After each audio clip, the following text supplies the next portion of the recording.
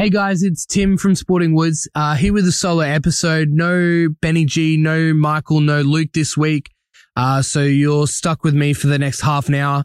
There's a bit to go through, but we'll keep it short. It won't be too long for you guys. So, we'll just get straight into it. You know, there are lots of developments in sport this week. We'll talk footy and get to all our regular segments as well.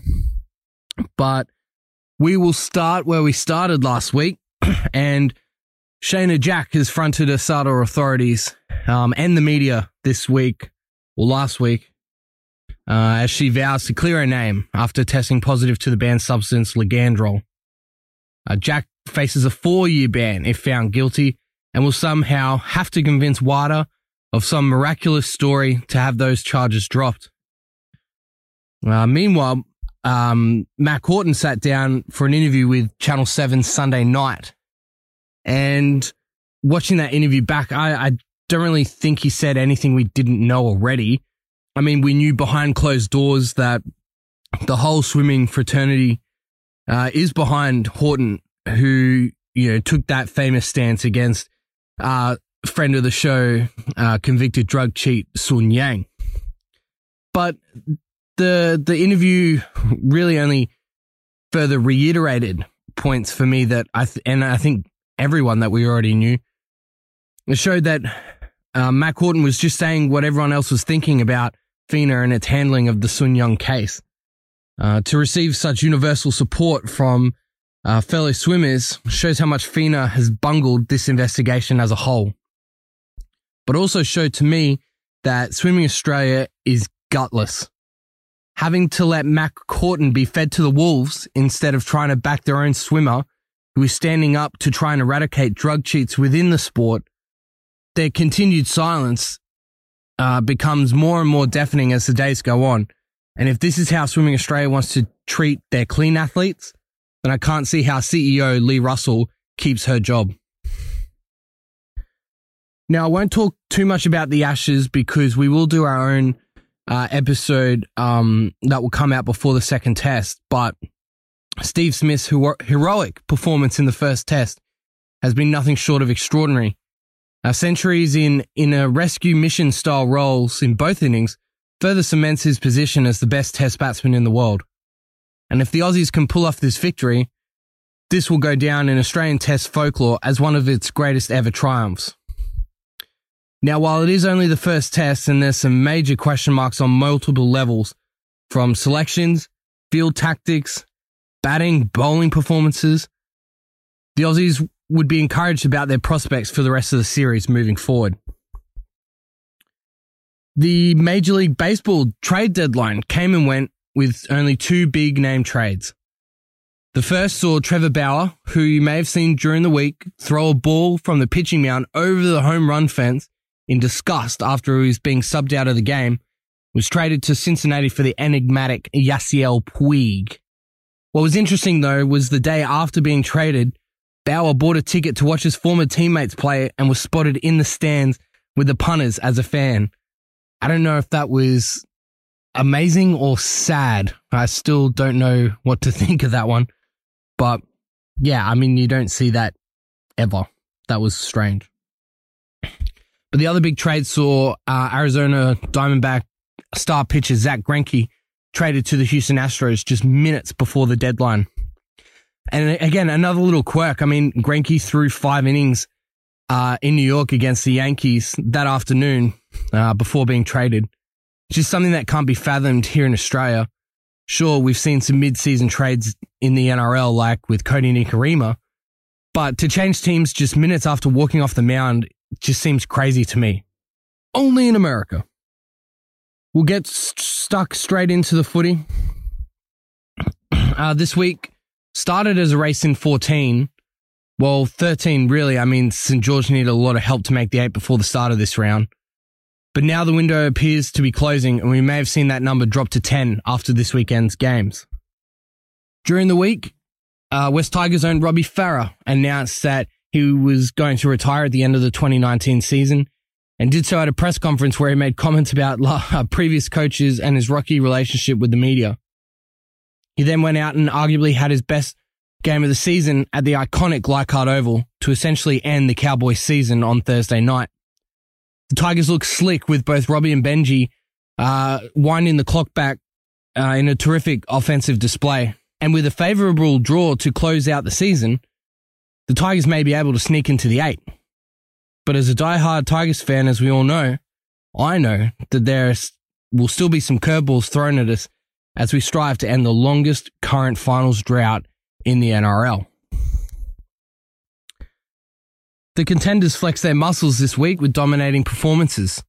The Raiders blew the Warriors out of the park early and never looked back.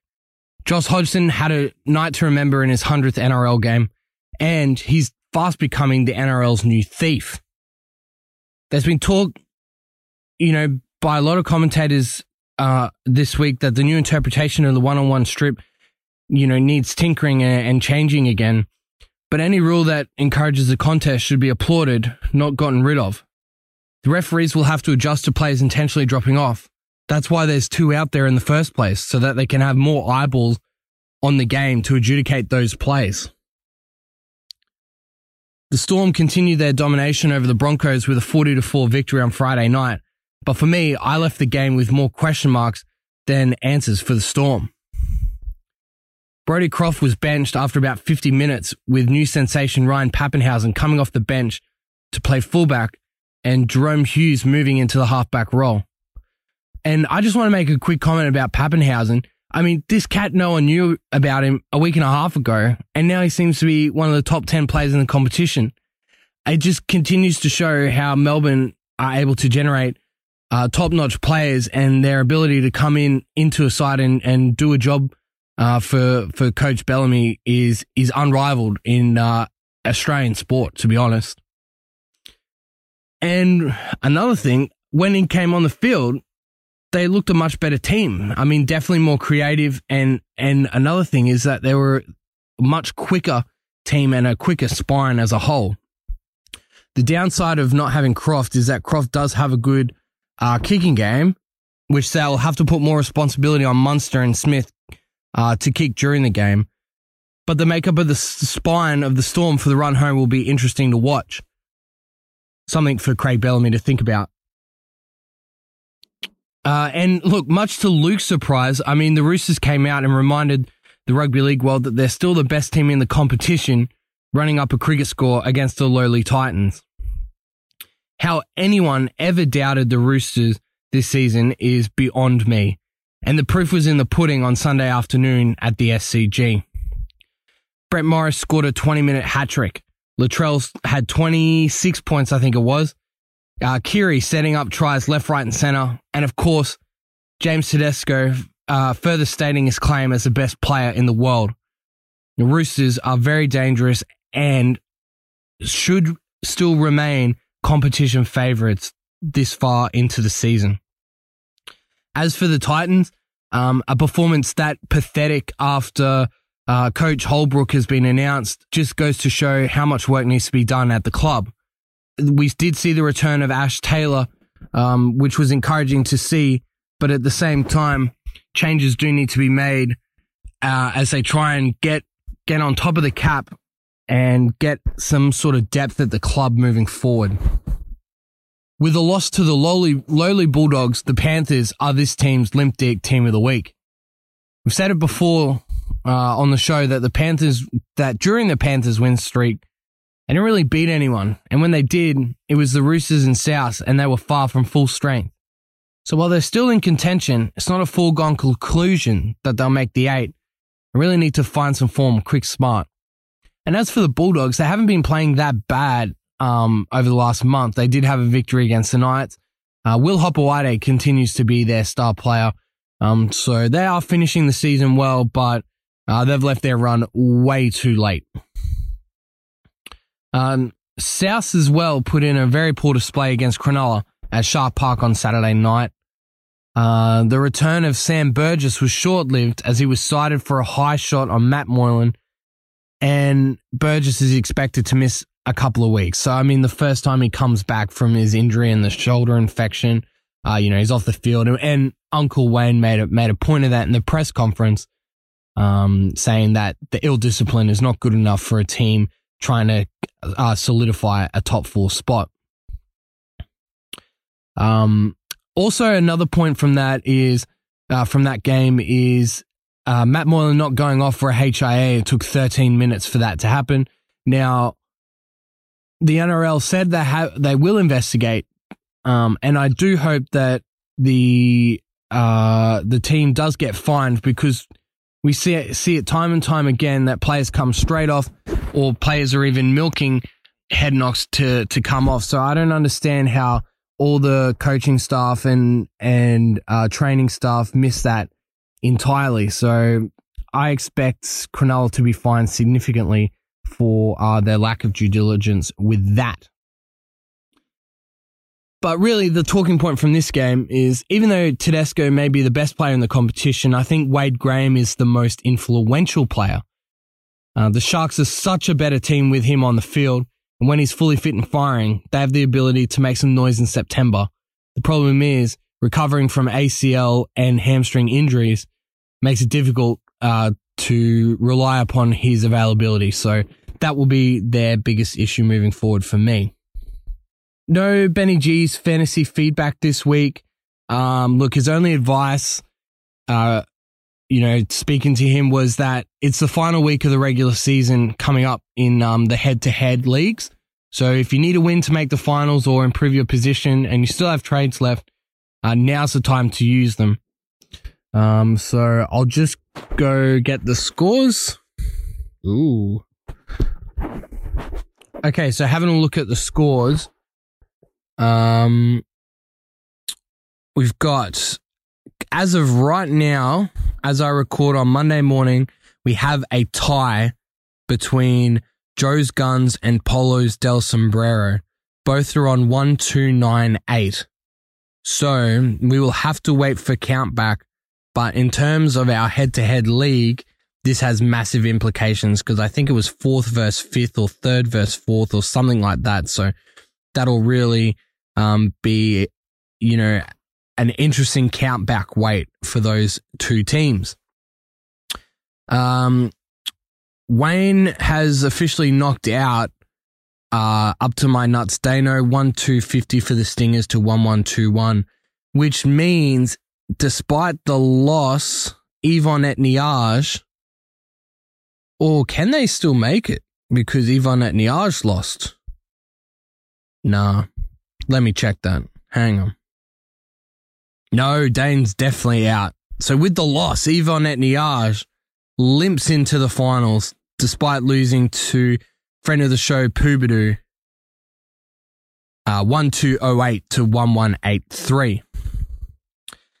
Benny G's Revolution, 1-3-2-3 over the bye week. Jimmy's Jets, 7-8-4, consolidating his position at the top of the ladder. And finally, the GCGs winning the round with a top score of 1-4-0-1, beating Juzzy T and the Basket Straight-Ins 1-2-7-4. Huge victory for me. Really happy with my team moving forward. But I must admit, I have been masking the moves of our expert Benny G, who remains solidified in the top 500 in total points for Supercoach. Let's go to the tipping. No real movement in the tipping this week. Everyone's playing chicken with their remaining jokers if they have them. So again, we'll start from the bottom. The new Cat and Shalimar, Mickey Free on 98. Katie in 7th place, tied with JT on 100. They're both done now. Jess with a solid 6 on 105. Still one joker left. Dogs of War, Dano on 107. Not sure if he has one left. Can't remember. Vilkins in 3rd place on 109. Luke Polos del Sombrero on 2nd place with 111. Used up all his jokers, and leading the competition on 113 is me with one joker left. I got 7 this week as well, winning the round. I only missed the Bulldogs. So yeah, I think that beer bet's going to come to fruition. Now I've just got to make sure that I win the comp, which I think I will. I think the only person that can beat me is Benny G, and he's coming last. So we'll see what happens. All right. So moving right along to the Sweezies. Couple of honorable mentions that I wanted to bring up. The first person I wanted to bring up is Lewis Hamilton. Now, I'm not going to sit here and claim to be some sort of motorsport expert, but very strategic ploy in the GP overnight. Hamilton pitted early for his second pit and left pole sitter Max Verstappen and the Red Bull team wondering what the hell was going on.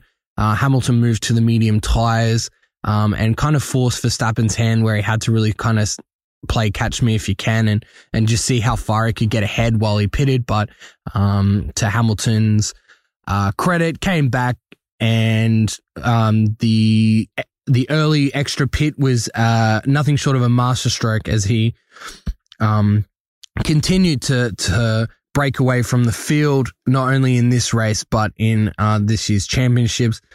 He's only 10 wins away from the great Michael Schumacher for overall Grand Prix victories, and continues his dominance in the sport over the last sort of 3 or 4 years. So he gets an honorable mention. Another honorable mention I wanted to give a relative unknown is young Roosters hooker Sam Berrells. Now, at the start of the season, the Roosters had decided to use Victor Radley in the hooker spot, but it was mainly out of necessity in the sense that they didn't really have anyone that they thought could step into that genuine hooking role. So they sort of toiled with Radley because his service out of dummy half was poor and it just didn't suit, his style of play. He's more of that barnstorming, or not barnstorming, but just a running lock, who can play a little bit of, who does have a little bit of a passing game, I should say. And he just, rips in and gives it a red hot crack. And that was kind of missing, during his role as a hooker. Trent Robinson decided to bring in young Berrells, and it's been, some sort of master stroke because, the team just looks better with a genuine 9 in play. Just their roll on from dummy half. He's still young and got a lot to learn and still finding his feet in first grade. But I think the decision to bring him in and take Radley back, I think, those are two decisions have really worked out for the better. And the performance on Sunday afternoon against the Titans should just strike fear into the rest of the competition. So yeah, I think Sam Berrells is, and he capped it off with scoring a try, and I think he would have polled a Dally M point as well. And for someone that young to come into a team of superstars and kind of outshine a lot of them early on is a testament to him and the coaching staff of giving him, confidence in his ability. So yeah, honorable mention to Sam Berrells. I mean, a 20-minute hat trick for Brett Morris can't go unnoticed as well. Yeah, the Titans are fucking shithouse, but you still got to score the tries. So, honorable mention to Brett Morris. I also want to give an honorable mention to Robbie Farah. Still calling people out with fucking 5 games to go. He announced his retirement, saying he hates the media and all that sort of shit. But then has the BDE to back it up at the spiritual home of the Tigers, as they try and push to an unlikely finals run this year. And the all-stalwart Cameron Smith scored a try, had his hand in everything, just an absolute master.